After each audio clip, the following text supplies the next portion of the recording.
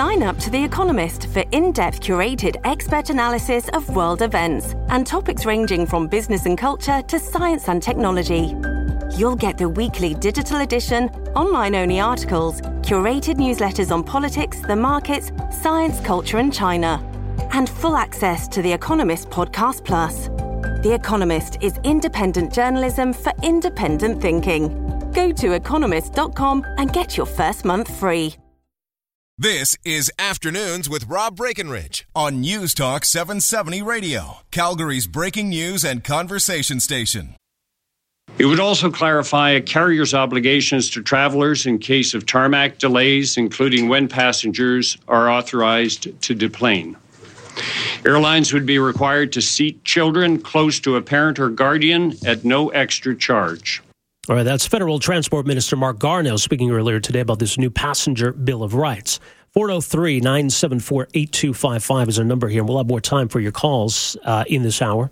We can certainly talk about this, but a lot going on today. Here's one more from Garneau.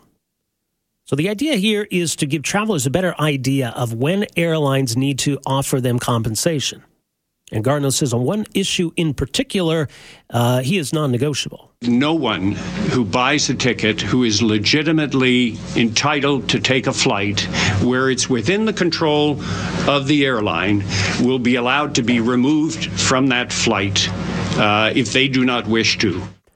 All right, so that's obviously in response to what happened, this controversy involving United Airlines and the passenger who was bloodied and dragged off of that flight. Now, it doesn't sound as though airlines are going to be prohibited from overbooking their flights, but it does sound as though that once you've been seated on the plane, that you've got some rights here as a passenger. So joining us for more thoughts on what this all means, Carl Moore joins us, Associate Professor, Desautels Faculty of Management at McGill University, and airline analyst. Carl, thanks again for your time. You're welcome to the program. My pleasure, Rob. All right, so, I mean, is all of this in response to this United controversy, or have some of these issues been talked about for much longer than that?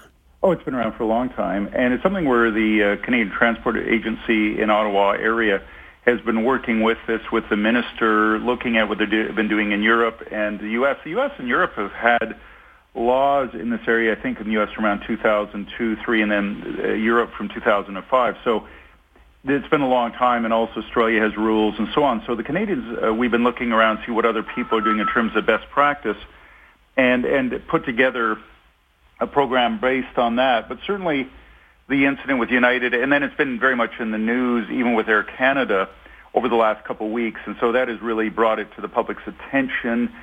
So I think the media certainly had a part to play here, but it's been something that's been in planning for quite a long time. Right. Why is something like this needed? Well, it's because relative to the U.S. or to the EU, it's unclear in Canada. It's more left up to the responsibilities, by and large, of the airlines and to what they wish to do. And it's Air Canada, Porter, WestJet. They're generally, pretty good airlines. But as passengers, it's nice to have, it's preferable to have something where you know what your rights are and you can, in a nice Canadian way, demand them. Right. So what is it we're trying to accomplish? I guess, as the minister says, when it comes to passengers being removed from actual flights, being seated and being on the plane, that's an issue we want to address. But, I mean, this goes to the issue of overbooking and getting bumped from flights. This gets into issues around, your property, if your property is damaged or lost, what the airlines owe you. So how much does this cover? Well, the details aren't fully public yet, so we don't know entirely. But some of the things I've been talking about that have been out there is overbooking, for example. Now, overbooking, I don't think is going to go away. But it makes sense from the viewpoint of the airlines, and they can look at statistically and know that X percentage, it's a small percentage, don't show up. And it's something where airlines are not great money makers. Remember, Air Canada was in CCAA protection bankruptcy not that many years ago.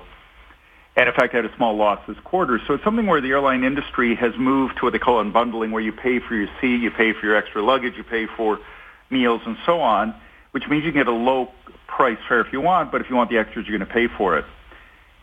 And it's a thing where, with marginal profitability at times, overbooking makes sense because in the vast majority of times, it's not a problem, and at times they offer money for people to sit down and in that case, not get on the plane And most people are very happy when they do that because the amount of money relative to the value of that time and their holidays or whatever it is fine. And they're actually happy by it.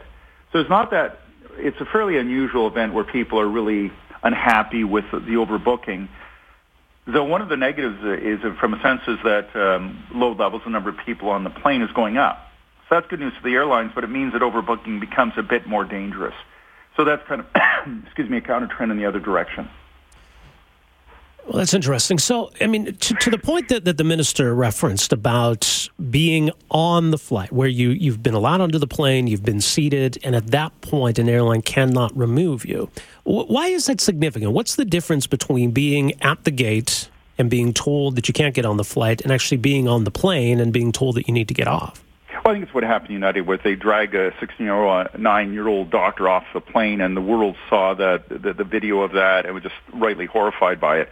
So I think that's speaking to that particular incident, and what happened there, and just our awareness of Canadians of it. So I think that's what it is, because the vast majority of the time what they're doing is that you're sitting in the lounge and they say, we need a couple of volunteers to wait for the next flight, and we're willing to pay you X amount of money, and over time that amount of money goes up. And what United's suggesting, the money could go up to, in their case, $10,000, which I think if they had asked who would like $10,000, most of the hands on the plane would have gone up. But right. They were, I think they capped it, as recall, at 1,000, and so it was less attractive to everyone. But boy, you offer me enough money, I'm off that plane. Yeah, I think a lot of people would be not off the plane, but in the lounge. Yeah. And so in the lounge, it's just less emotional, and there's less of an issue about having to have security come in and things like that. So I think it was reacting to that event and saying this is not going to happen to Canadians or in Canada, indeed. Well, but I mean, is that politics, you think, Carl? That people see that on the news, they're outraged, and the government's coming out and saying, we're not going to allow that here. It makes it, they're politics, champions of the common man. Well, I mean, it's politics maybe, but it's good politics in the sense that, hey, Canadians are horrified by that, and our Minister of Transportation assures us it's not going to happen in our country. We go, oh, good. Mm-hmm. That's the right thing to do, and I'm glad that Canadians have the common sense not to do what Americans do in this case. I mean, okay. Should we be concerned then if we're mandating that the airlines have to pay X amount for this or X amount for that, and we're kind of limiting their options when it comes to dealing with certain situations? Is it possible that trickles down to higher fares? Probably a bit. Yeah. Because I mean, it's natural, if you would, that. I mean, the airlines are a business, so if the price of fuel, aviation fuel goes up, they have to put the prices up. If if they have additional costs, like WestJet now has a pilots union, if that leads to higher pilot wages, makes the pilots happy, but it's going to lead to higher costs. So I think it might slightly, but this is probably on a practical level not a great deal of money, if much at all, for the average Canadian. Probably doesn't really have to worry about it. Now, this will fall, I guess, to the Canadian Transportation Agency to oversee. Is that your understanding? Yeah, that's my understanding. It's the CTA that looks after it, and it's administered by other authorities to some degree. But they're the ones that are doing the work on it, the research, and recommending to the Minister of Transportation, Marc Garneau. Do you think they're the right body to do this, or do we need a new or maybe an different independent agency here? No, I think they've overall done a good job. All in all, and it's something where, if there's legislation put in by the Parliament, which is the job of the Parliament, what they can only do is look after the laws that are in place. And so it's up to the Parliament to create the laws which are needed in order to regulate this industry in a way that the Canadians want. All right. Well, we'll see how this all plays out. Carl, appreciate your input on this. Thanks for joining us here. My pleasure, Rob. All right. That's Carl Moore, McGill University, an airline analyst. His thoughts on what this new legislation is intended to do, the areas it's going to address. Now, we'd reached out as well to Gabor Lukács, who we've spoken with before. He's an air passenger rights advocate. He's pretty skeptical as to whether there's anything significant is going to change here. He thinks putting the CTA in charge of this is basically putting the fox in charge of the henhouse here. So he says there are reasons why we shouldn't trust the Canadian transport agencies. There's an institutional bias. There's a track record of a lack of enforcement. The vice chair is a former airline lobbyist. The manager of enforcement is tied with industry. And their chief dispute officer is a lawyer who was suspended for misconduct. So according to him, if you got an issue, maybe you'd be better off going to small claims court than taking it up with the CTA. Unfortunately, though, Gabor wasn't available to us. Anyway, but as mentioned, the Transport Minister himself, Marc Garneau, is going to, on Angela Kokot's show a little bit later on this afternoon. So maybe we'll get some more clarity around some of these issues. 403-974-TALK is the way to reach us here today.